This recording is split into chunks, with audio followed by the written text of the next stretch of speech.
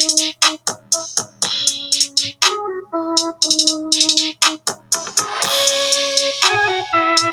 going on, everybody? Welcome back to another episode of the Instant Replay Podcast. As always, I'm your host, Dominic Shirosky, and I am very, very, very excited. And there's a big reason as to why I'm very excited. There's a lot going on in the sports world. You know, it's so funny to think that, like, you know, back in March and April, I was sitting here like, oh my God, there's nothing going on. And now everything is all back. Everything is here. Everything is off and running. And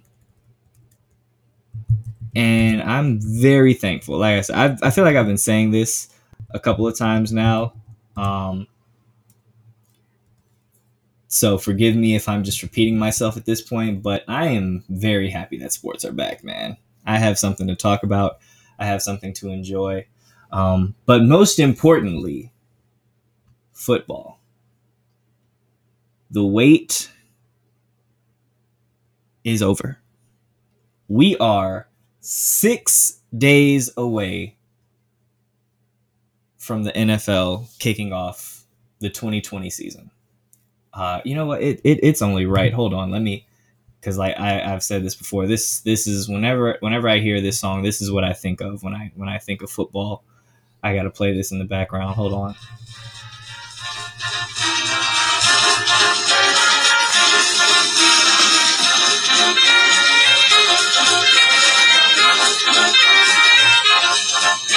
This is for all my Madden players, anybody that watched NFL films back in the day. This song is synonymous with football. The NFL is back in 6 days. And man, oh man, I am so thankful. I am just, it's, words do not describe how happy I am to have the NFL back. Now, will the NFL be able to play out their full season? Who knows? We have no idea. Some teams are saying that they will be having fans. Other teams have basically said, no, we're shutting that down. No fans will be there this year. Who knows? All we do know is that they're going to start the season. Will they finish it? We'll figure it out. But the season is starting in 6 days. I'm super excited about that. But other than the season starting, there's a couple of things that are super important that we need to touch on in the NFL. A couple of really big moves, a couple of big announcements. Right off the top, Leonard Fournette was released by the Jacksonville Jaguars. And I said this right after he was released, that within 48 hours, he would be signed by either the Tampa Bay Buccaneers or the Seattle Seahawks. I'm going to go ahead and give myself a pat on the back there. Pat on the back. Because I was 1,000% correct there. Leonard Fournette signed with the Tampa Bay Buccaneers. And, man, it just kind of feels like we should just go ahead and give the Bucs their ring, huh? Like, Tom Brady, I mean, have you ever seen a guy go from one perfect situation to just another perfect situation? Like, think about it. Tom goes and he's in New England and it works perfectly for 2 decades. He has 20 plus years of just sustained excellence. You have the greatest head coach of all time. He constantly is putting you in positions to win. You are having the greatest career in NFL history. You are now cemented as the greatest quarterback of all time after being a 6th round pick. No one thought you would amount to much. And here you are having this illustrious career in New England. And then you finally get tired of New England. Things start to, grow a little sour there between you and Bill Belichick. And you go and you say, you know what? I'm moving on. I'm not ready to retire yet, even though I'm 42. I'm still here. I still got something left in the tank. Let me go out and enjoy myself. Let me go out and play, and let me be a free agent for the first time. Let me decide where I'm going to play. Let me feel wanted. Let me feel desired. and you land in Tampa Bay, which Tampa Bay never really been a home for success, never really been a free agent destination. But Tom Brady walks in there, and all of a sudden, that team looks different. Tom Brady goes to Tampa Bay, and all of a sudden, everyone wants to go to Tampa Bay and play for the Tampa Bay Buccaneers. Tom Brady goes there. They already have a really good set of skill players with Mike Evans, Chris Godwin, Ronald Jones. Then LeSean McCoy goes to Tampa Bay. And then Gronk comes out of retirement and joins an already stacked tight end group in Tampa Bay with O.J. Howard and Cameron Brate. Then Leonard Fournette is released by the Jacksonville Jaguars. And you guessed it, he goes and says, you know what? I'm probably still going to get this like $4 million from the Jaguars. The Bucs are going to pay me about $3 million, so I'm going to be making about $7 million next year. And I probably have I finally have an opportunity to play for a good franchise that's going to be playing for meaningful games. Yeah, why not? I got Tom Brady, who, by the way, loves to dink and dunk to his running backs. And the big knock on Leonard Fournette was, hey, he doesn't really catch the ball out of the backfield. Well, he disproved that last year because he had, I believe, 76 catches last year, which ranked 5th amongst running backs. So he's very clear his hands are completely fine, and he can be a threat out of the backfield as far as being a receiving option goes. This team is just so stacked with talent, and it's still sounding like some guys might still be trying to get there. Like I remember on the Patrick McAfee show, or it was actually the McAfee and Hawk, where Patrick McAfee and AJ Hawk have a show together, and they were talking to Clay Matthews, and they asked Clay like, "Hey, you're someone who you've had your big paydays. You are towards the twilight of your career. Are you thinking about ring chasing? Maybe you want to get one more before you get out of here." And they kind of said something about Tampa Bay, and he was like, "Oh, he basically kind of alluded that Tampa Bay is an option, right?" So it's very clear that Tampa Bay is now a free agent hub. Tampa Bay is now the place that you want to go if you want to win a ring, which to Buccaneer fans, I'm sure sounds incredulous, right? Like, I'm sure Buccaneer fans are looking around and just like, hey, this is pretty cool. Like, this is different. Like, people actually want to come to Tampa Bay. But huge pickup for them. Huge pickup for the Bucs. I mean, they just don't have a weakness on that offense, right? That's what makes this team so dangerous, is that you have Tom Brady, who, I mean, again, greatest quarterback of all time. He's not going to throw 30 interceptions the way Jameis Winston did. You have Mike Evans. You have Chris Godwin. You go out and you sign Leonard Fournette, so now you have Leonard Fournette and Ronald Jones and LeSean McCoy, and then you have Rob Gronkowski and O.J. Howard and Cameron Brate. You went out and you draft Isaiah Wynn in the first round to help shore up that offensive line. You also signed A.Q. Shipley to help shore up that offensive line to make sure that Tom Brady is well protected. I mean, it just feels like everything is falling perfectly for Tom Brady and that he made the right decision selecting Tampa Bay. But boy, it kind of feels like they're the Golden State Warriors. Like, this kind of feels like the NFL's version of what the Golden State Warriors were a couple of years ago. When Kevin Durant was there. It's like, it's just so much firepower. They can beat you. Like, and that's the thing, right? Is that this offense now is at a point where we can beat you at whatever game we need to play. You want us to dink and dunk and have the little flashy running backs? Cool. We have Ronald Jones and we have LeSean McCoy. You want someone who can be a thumper and you want us to run a ground and pound type running game? All right, Leonard Fournette, go ahead and run everybody over. You want us to get into a shootout? Completely fine. We have Tom Brady. We have Mike Evans. We have Chris Godwin. We have an assortment of great skill players, right?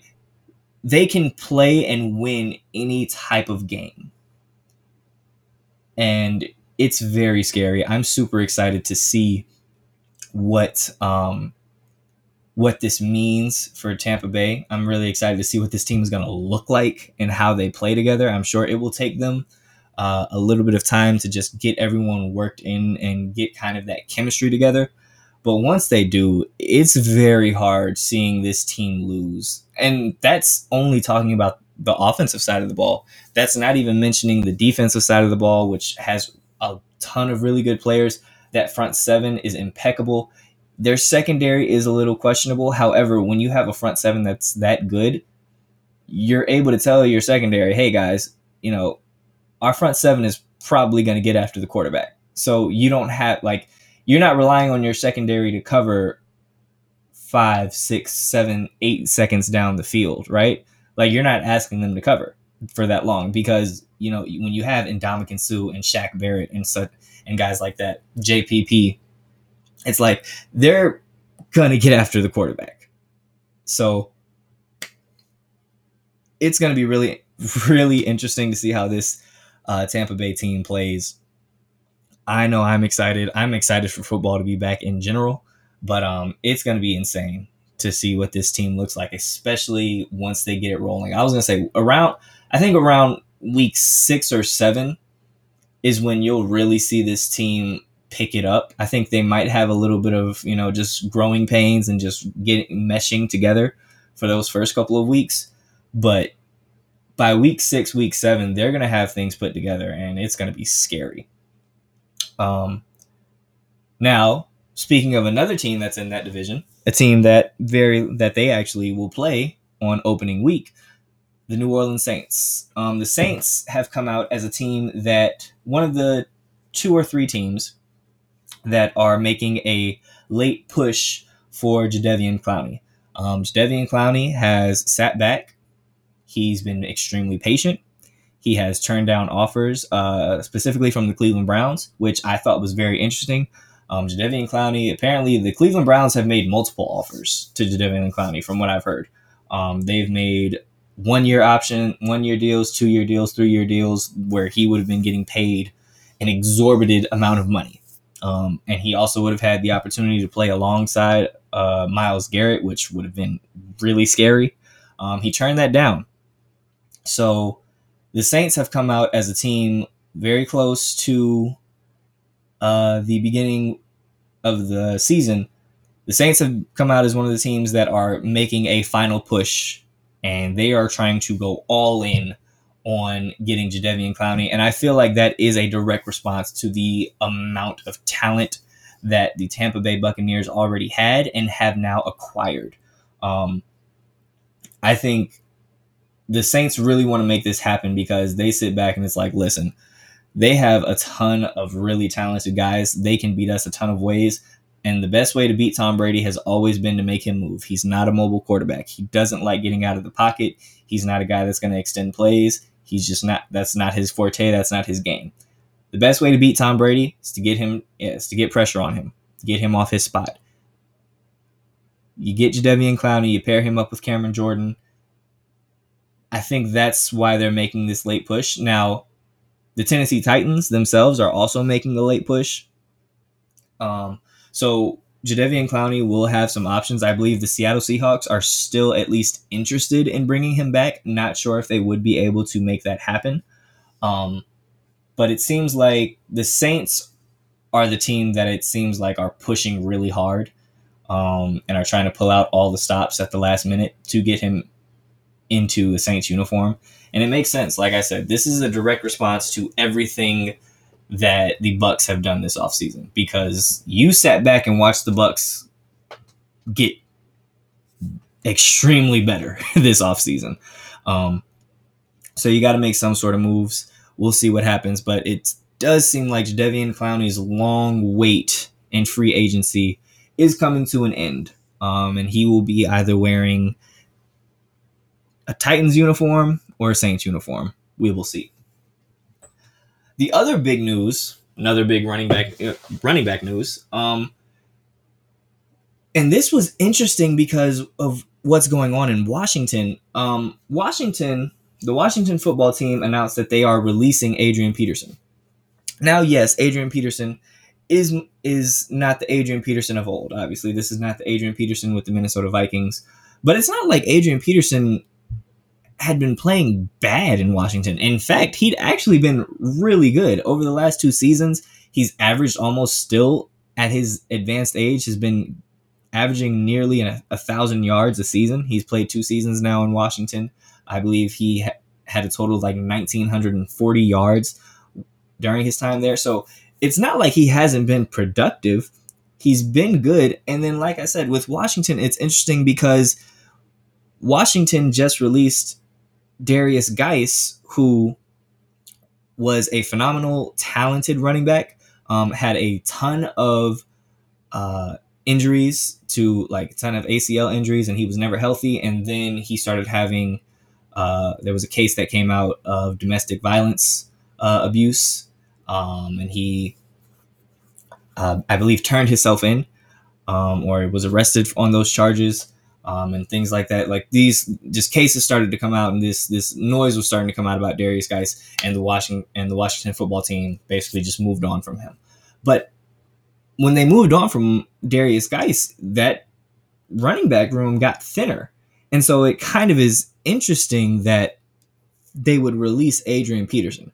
Now, I don't expect Adrian Peterson to be on the market too long, just because I think Adrian Peterson is such a specimen that he can still go out and provide really, really good carry. Like he can still be valuable to you, and not just in a complimentary, like as a teacher role. Now, I do think that is the best role he can be. I think he's a great short yardage guy, someone who can maybe close out a game for you. I think a situation like in Kansas City would be amazing for Adrian Peterson. I would love to see Adrian Peterson get a ring. Maybe kind of do what LaShawn McCoy did. Now, granted, the Chiefs didn't really use LaShawn McCoy that much last year, especially in that playoff stretch. I think he did not participate and was a scratch in all of their playoff games.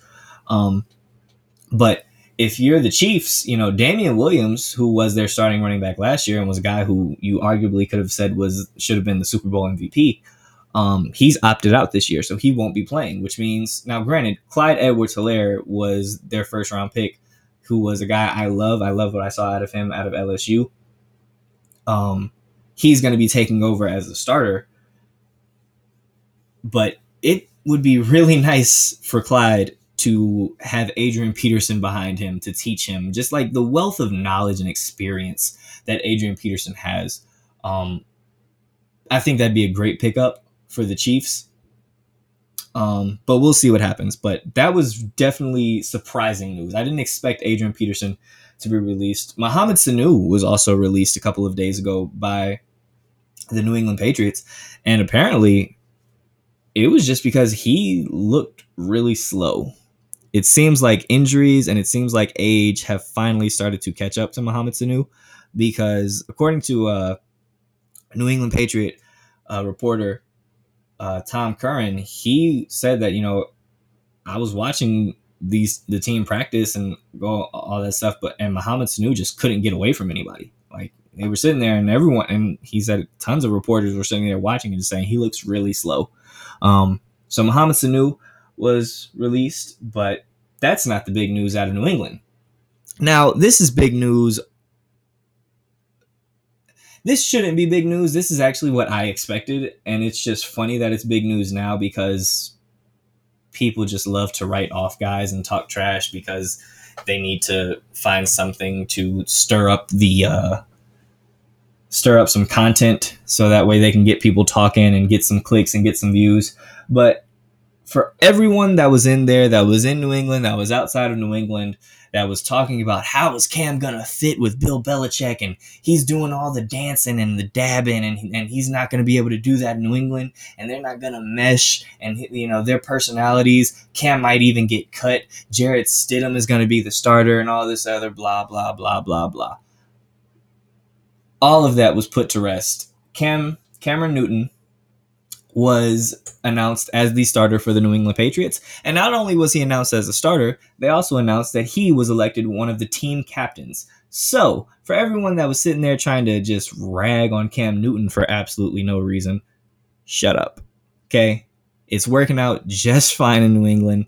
Bill Belichick loves him. He's enjoying himself. The players on that team love him. He's a great leader. He's still a great player. I think there are big things in store for Cam Newton this year. I think that he's finally healthy, having been able to really sit back for essentially a year and a half now and not play too much football and just be able to sit back, rehab, get healthy. You know, people forget a couple of years ago, like before he injured his shoulder, Cam was playing really well, and that Panthers team was playing really well. So up to that point, he hurt his shoulder. From that point, he wasn't really the same, and then he was playing through a hurt shoulder. Then he goes out, hurts his foot, and he just didn't look like the same guy. He's had time to heal. He's had time to sit back, relax, rehab. I'm excited to see what Cam Newton looks like this year. I'm very upset still that it's in a New England Patriots uniform. But shout out to Cam. Very happy to hear that he's doing well. Moving on. Speaking of football, though, the NCAA has been playing a couple of games. There was actually a game yesterday. South Alabama and Southern Mississippi. And there were fans there. Now, I think it was only at about 25% capacity. It seemed like they were trying to socially distance and trying to have sections and stuff like that, but it was very clear that people were not adhering to the 6-foot rule. But it was just interesting to see that. Also, that game was the debut for Frank Gore's son, Frank Gore Jr., who made his first appearance and first start. He's a true freshman at Southern Mississippi, so he got to play, which was pretty cool. Just seeing Frank Gore Jr. out there. But yeah, it's interesting to see what this is gonna do. The big news for college football, though, is apparently the Pac-12, which is funny because the Pac-12 is kind of the division that gets forgotten. Like of the big five, like of the five powerhouse divisions, the Pac-12 is kind of like the one that's like, yeah, you guys are at the bottom of the totem pole.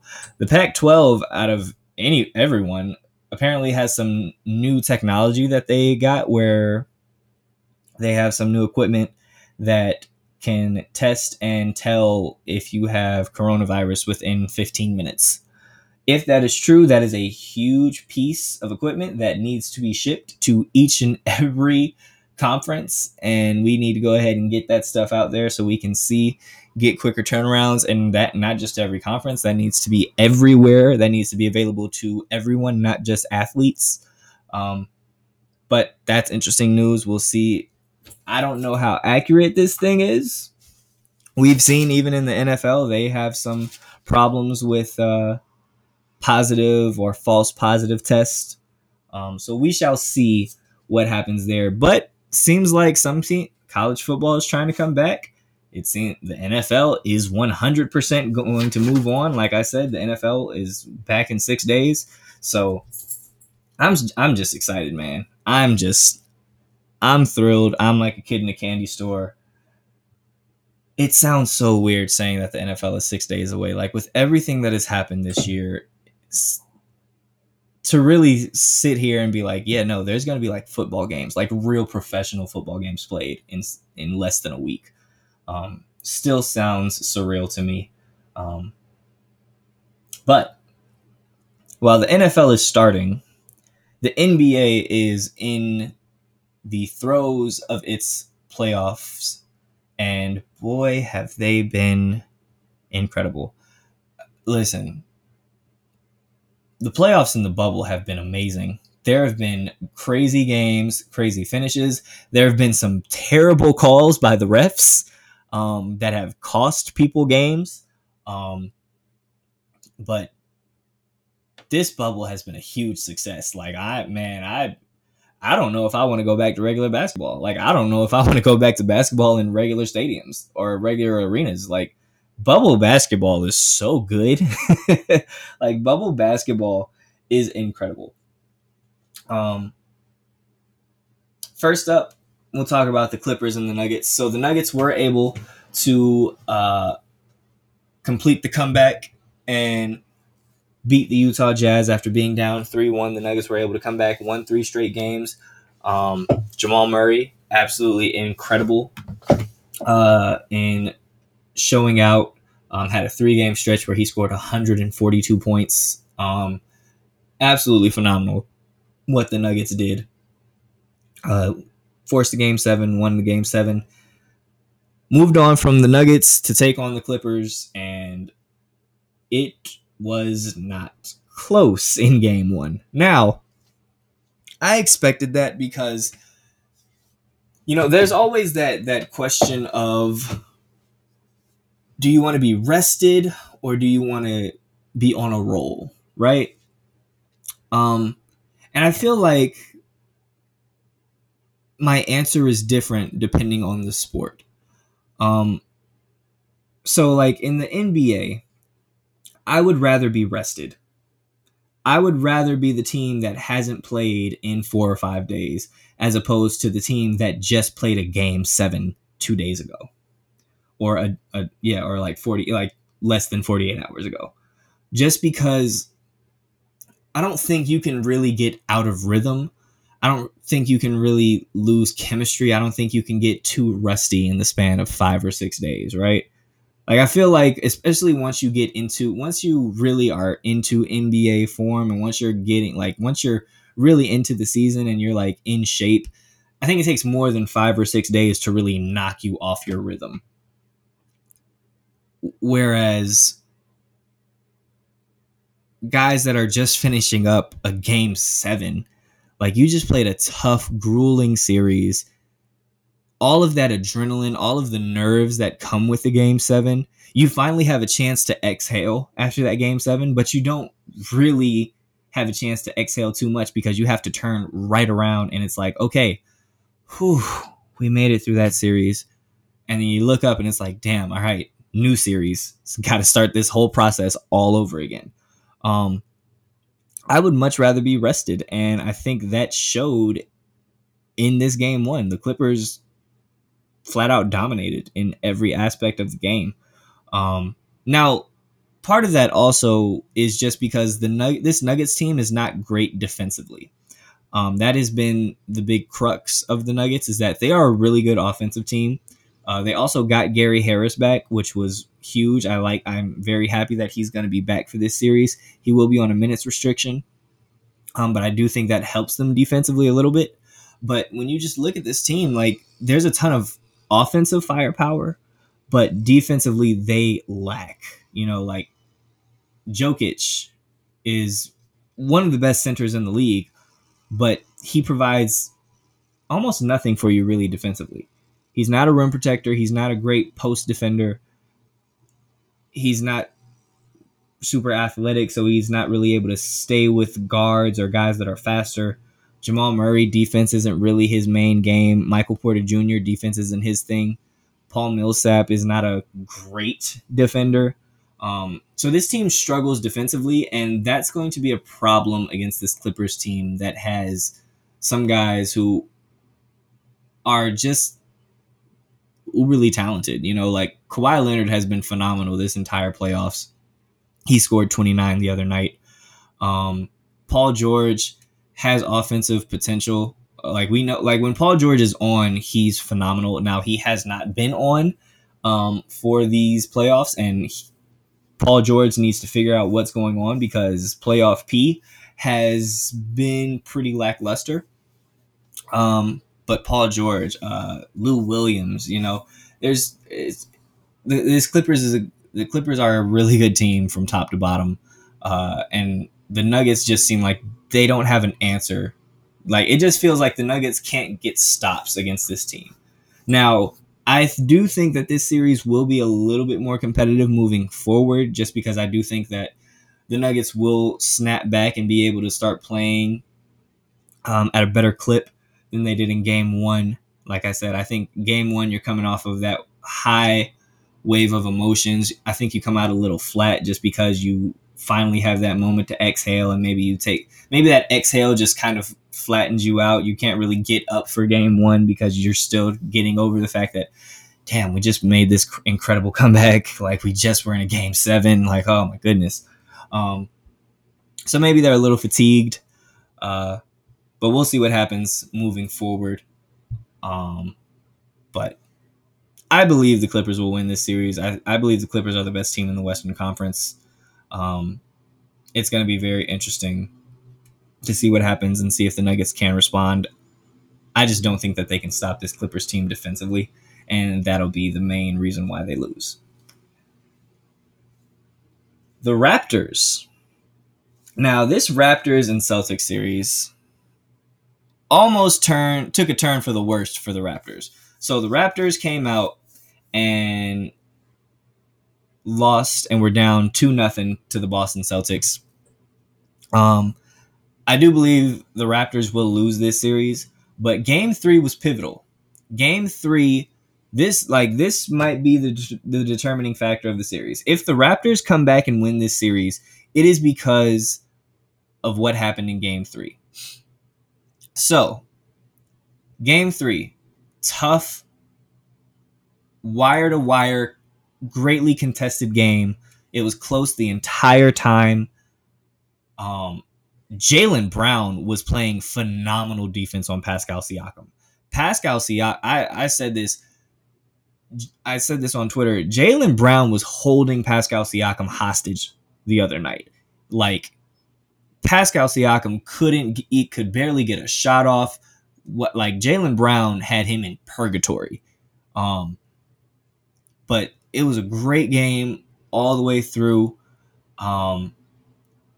But those last 7 seconds. So you have a situation. The game is tied. The game is tied. I believe it was 101. I believe the game, it was tied up at like 90. It was either tied up at 101 or tied up at 99, something like that. But the game was tied, and Kemba Walker has the ball. Kemba Walker comes up, starts to do his own thing. He's calling for the ISO.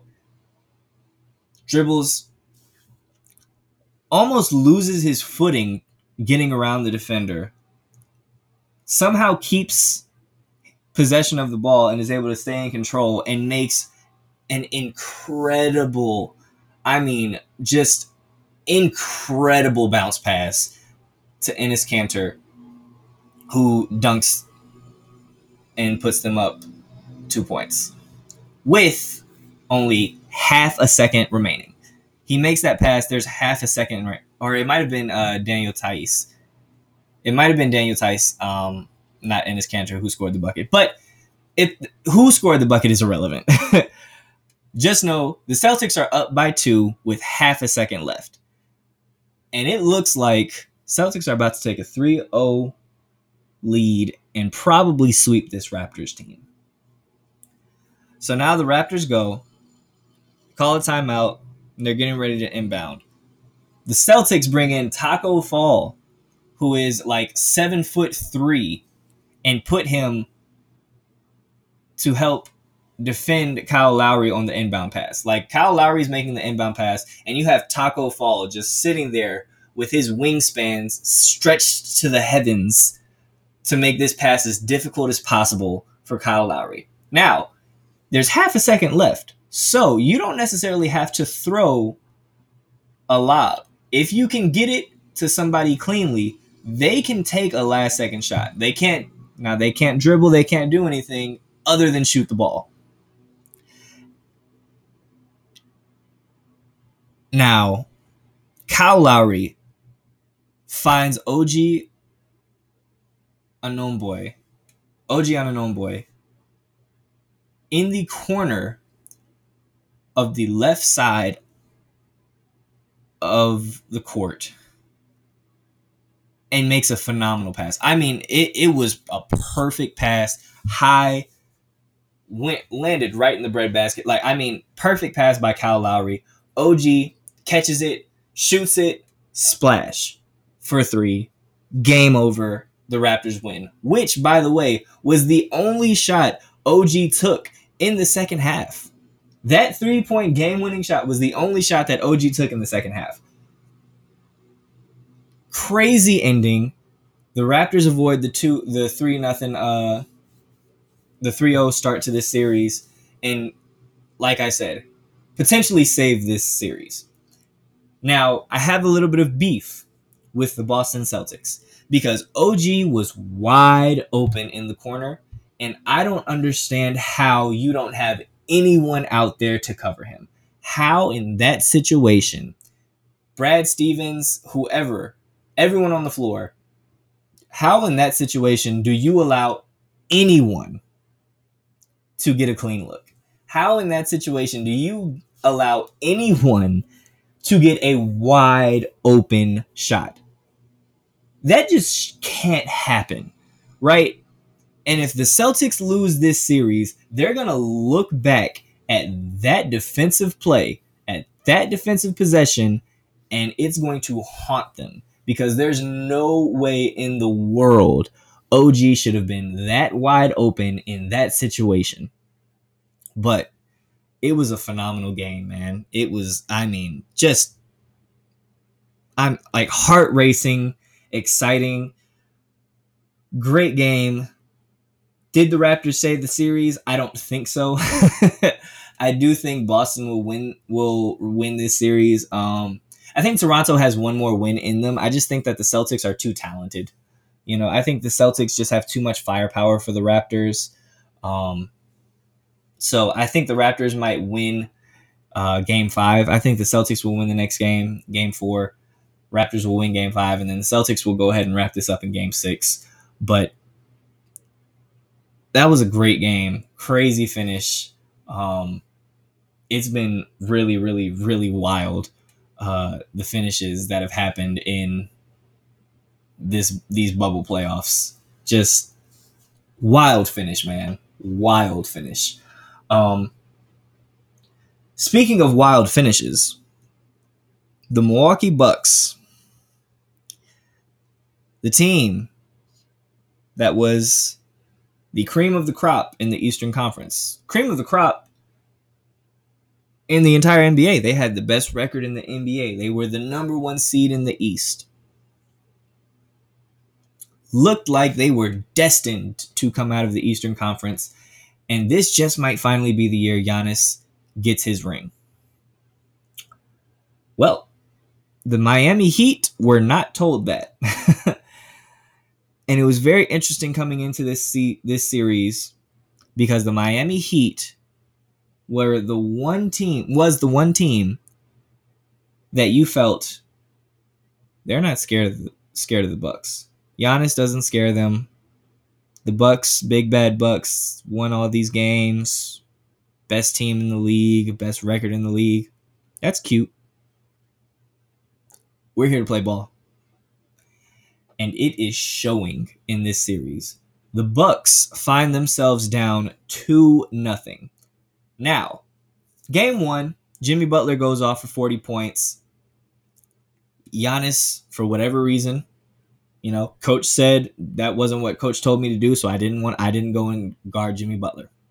Whatever. Jimmy Butler torches the Milwaukee Bucks to the tune of 40 points. They take Game 1. Game 2. So I'm just going to go and I'm going to look at the end of Game 2. Another really good game, close all the way through. And what ends up happening is the Heat are winning the game 114-111. 114-111. And something that happens so often now in today's NBA because of just how many times guys shoot the three and how clever and crafty guys have gotten at being able to contort their body and sell a foul. Couple seconds left on the clock. Chris Middleton comes, pulls up for 3. Goran Dragic fouls him. Fouls him.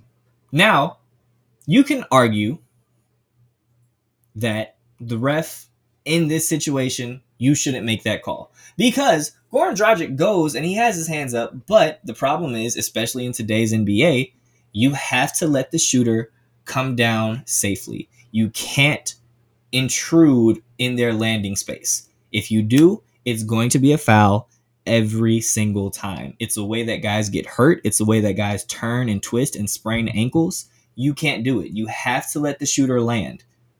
Goran Dragic didn't do that. And I understand a lot of people are not going to be happy with that call. But by the rule of today's NBA, that is a foul. And the ref made the right call. Chris Middleton shoots the three. Goran Dragic fouls him. We're going to the line. Chris Middleton comes down. First one, sink. Second one, sink. Third one, sink. We're all tied up. 114 to 114. Now Miami has the ball with about 2.5 seconds left, I believe. Get the ball, inbound. Jimmy Butler has it. Wesley Matthews plays tremendous defense on him. Sets it up, plays such good defense that Jimmy Butler can't get by him, and Jimmy Butler has to settle for a fadeaway, about 17-foot jumper, like really tough shot, right? Wesley Matthews played great defense, has him dead to rights, and is forcing Jimmy to take a tough shot to win the game. And Giannis comes over with the help defense and gets Jimmy on the arm on the way down and also doesn't let Jimmy land. Now, as the ref, if I just called this for Chris Middleton, I have to call this for Jimmy Butler. And again, by the lay of the law, by the rule of today's NBA, what Giannis did is a foul. You got Jimmy on the arm, and you intruded on his landing space and did not let the shooter land safely. That's a foul. So Jimmy Butler gets to go and shoot 2 free throws with 0 time left on the clock. He sinks both of them, and the Bucks lose game 2 on walk-off free throws. Yes, like I said, the bubble has been crazy this year, okay? The bubble has given us things that we have not seen in so long. Jimmy Butler wins game 2 with walk-off free throws. Now, the Bucks and the Heat play tonight. Game 3. The Bucks are in a very crucial position right now. They find themselves in the exact same position that the Toronto Raptors found themselves last night. You're down 2-0, and you cannot afford to go down 3-0. Not to this Heat team, who, by the way, the Bucks have only beaten this Heat team once this entire season. The Heat were actually the only team during the regular season to have a winning record against the Milwaukee Bucks. The Heat played the Bucks 3 times, in the regular season and beat them 2 of those 3 games. Now, the Heat have 2 more wins. The Bucks are in a really, really precarious situation.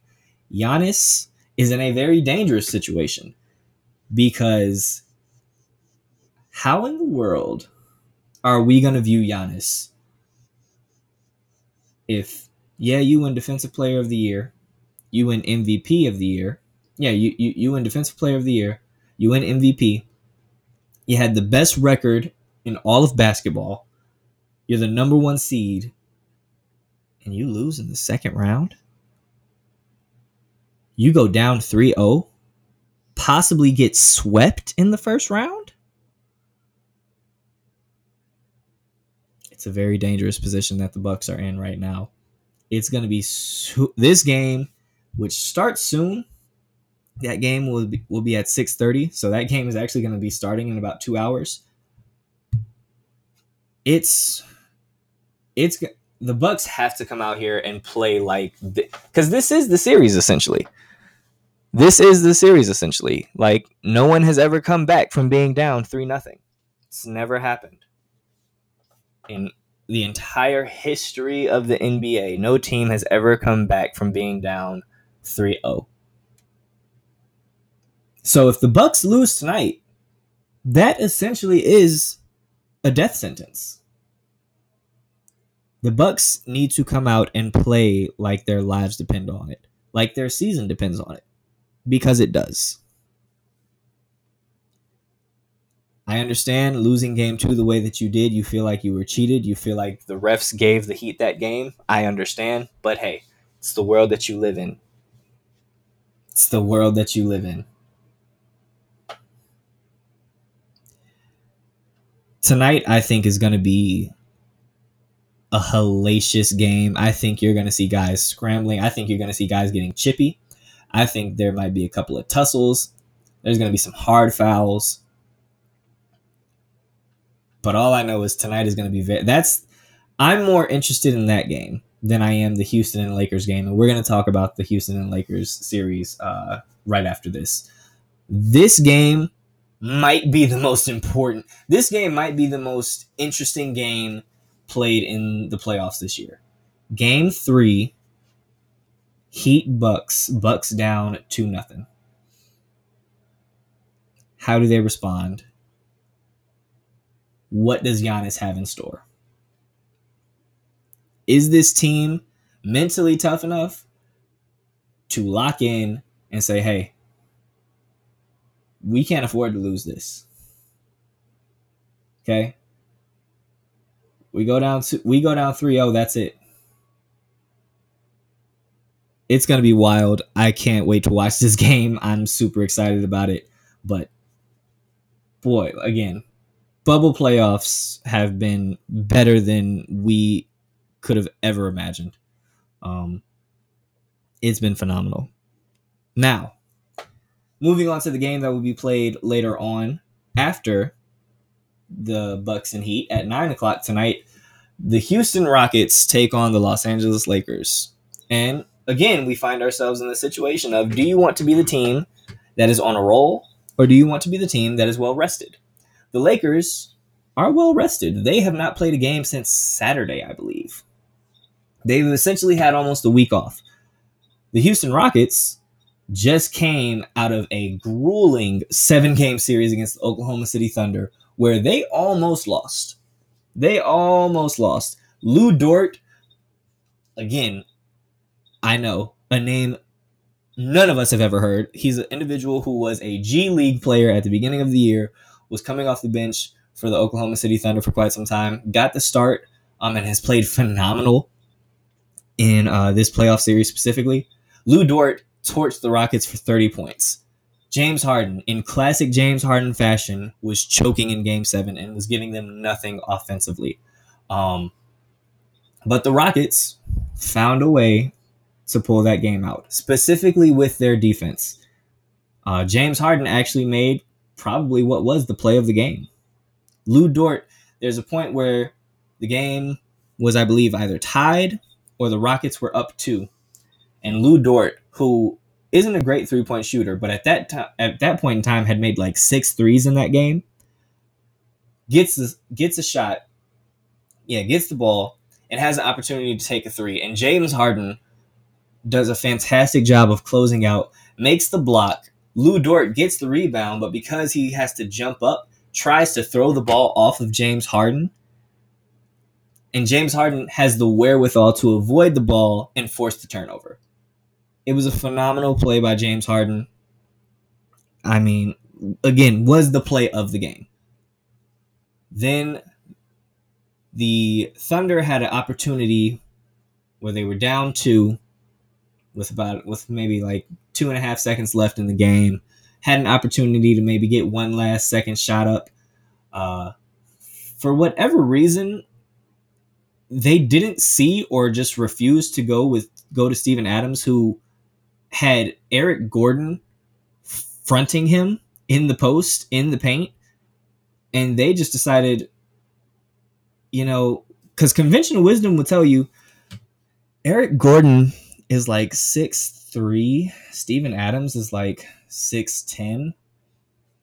If we just throw this lob up at the rim, it's pretty likely Steven Adams is going to be the one that gets the ball, and he can probably just dunk it right over Eric Gordon, and maybe he gets fouled and we get a potential 3-point play to end this game.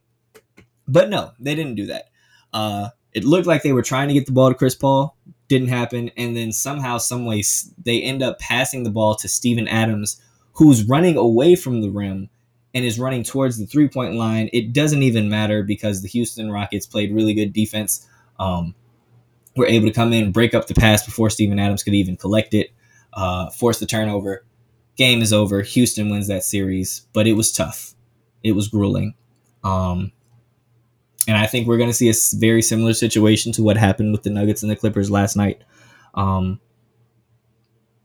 think the Rockets exerted so much effort, and there was so much nerves and just so much adrenaline for that Game 7.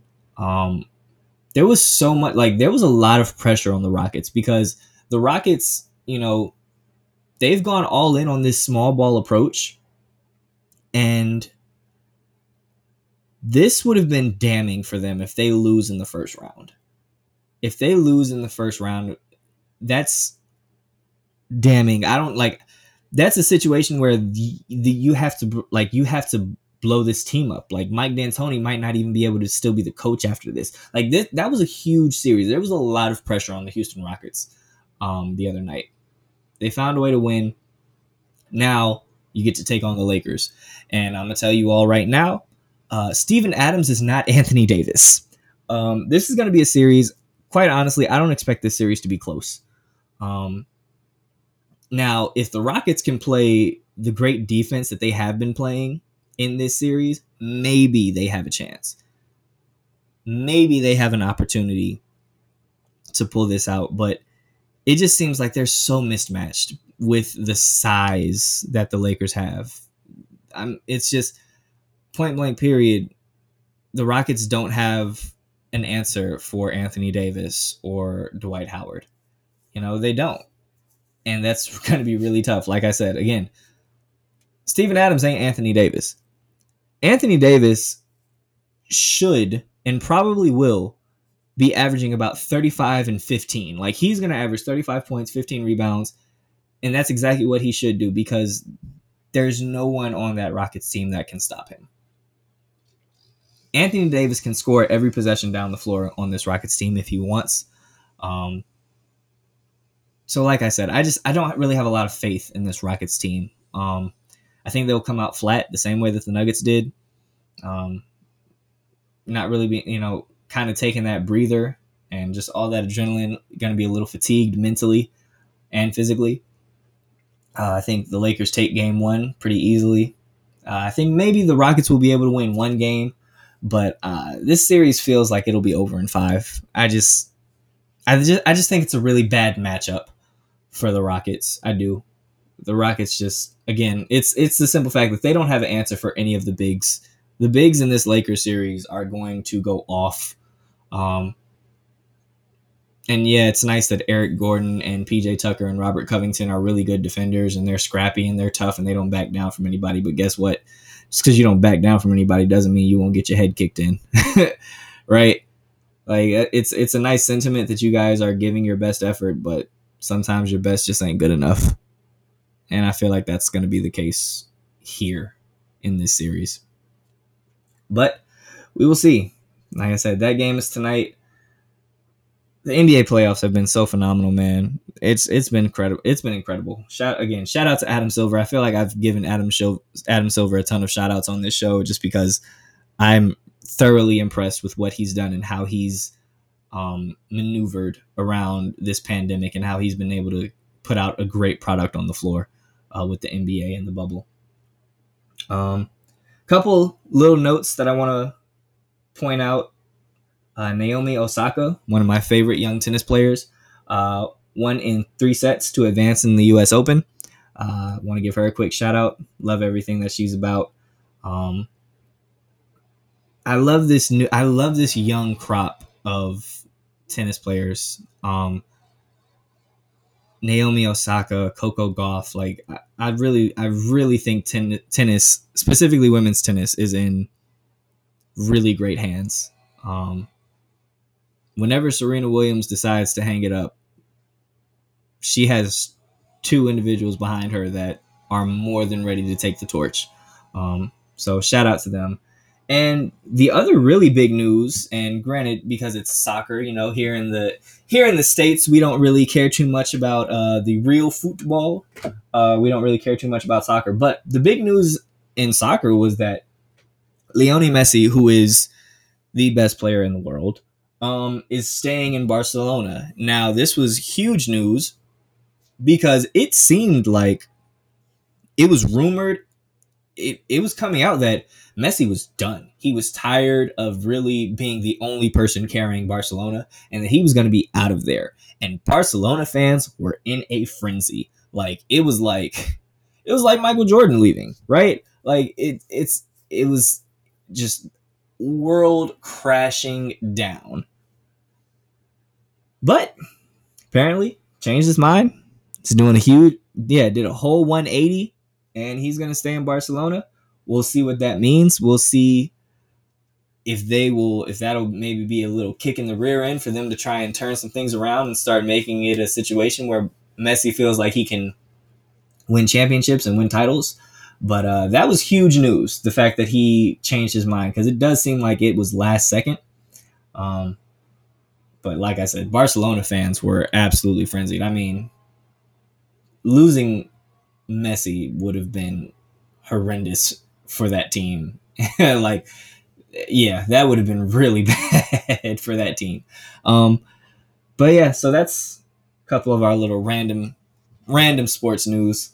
But yeah, man, that's all we have for you today. I'm super excited. There's so much going on in sports right now. There's just, it's sports overload, which I love, right? Like, you want a little football fix? You got Hard Knocks, and then football. Hey, it'll be here in 6 days. Like, football's right around the corner. College football, they're seemingly still trying to figure this whole thing out, and we might have a college football season. The bubble with the NBA has been incredible. The wubble with the WNBA is impeccable. You got baseball games going on. You got hockey going on. Like, you got soccer. Like, it's so much sports, and it's really fun to be able to turn on the TV and watch sports again. It is. I really appreciate it. But that's all we have for you today on this episode. Thank you all so much for listening, for tuning in. If you like this episode, if you like the show, share with other people, tell them about it, tell a friend to tell a friend, all that good stuff. Really helps with just, expanding the audience and stuff like that. But you guys are awesome. Thank you so much. And this has been the newest episode of Instant Replay. As always, I am your host, Dominic Shirosky. And as always, I leave you with a quote. Kobe Bryant once said, "No one hates the good ones. They only hate the great ones." So go out there, make some new haters, guys. I'll see you Tuesday.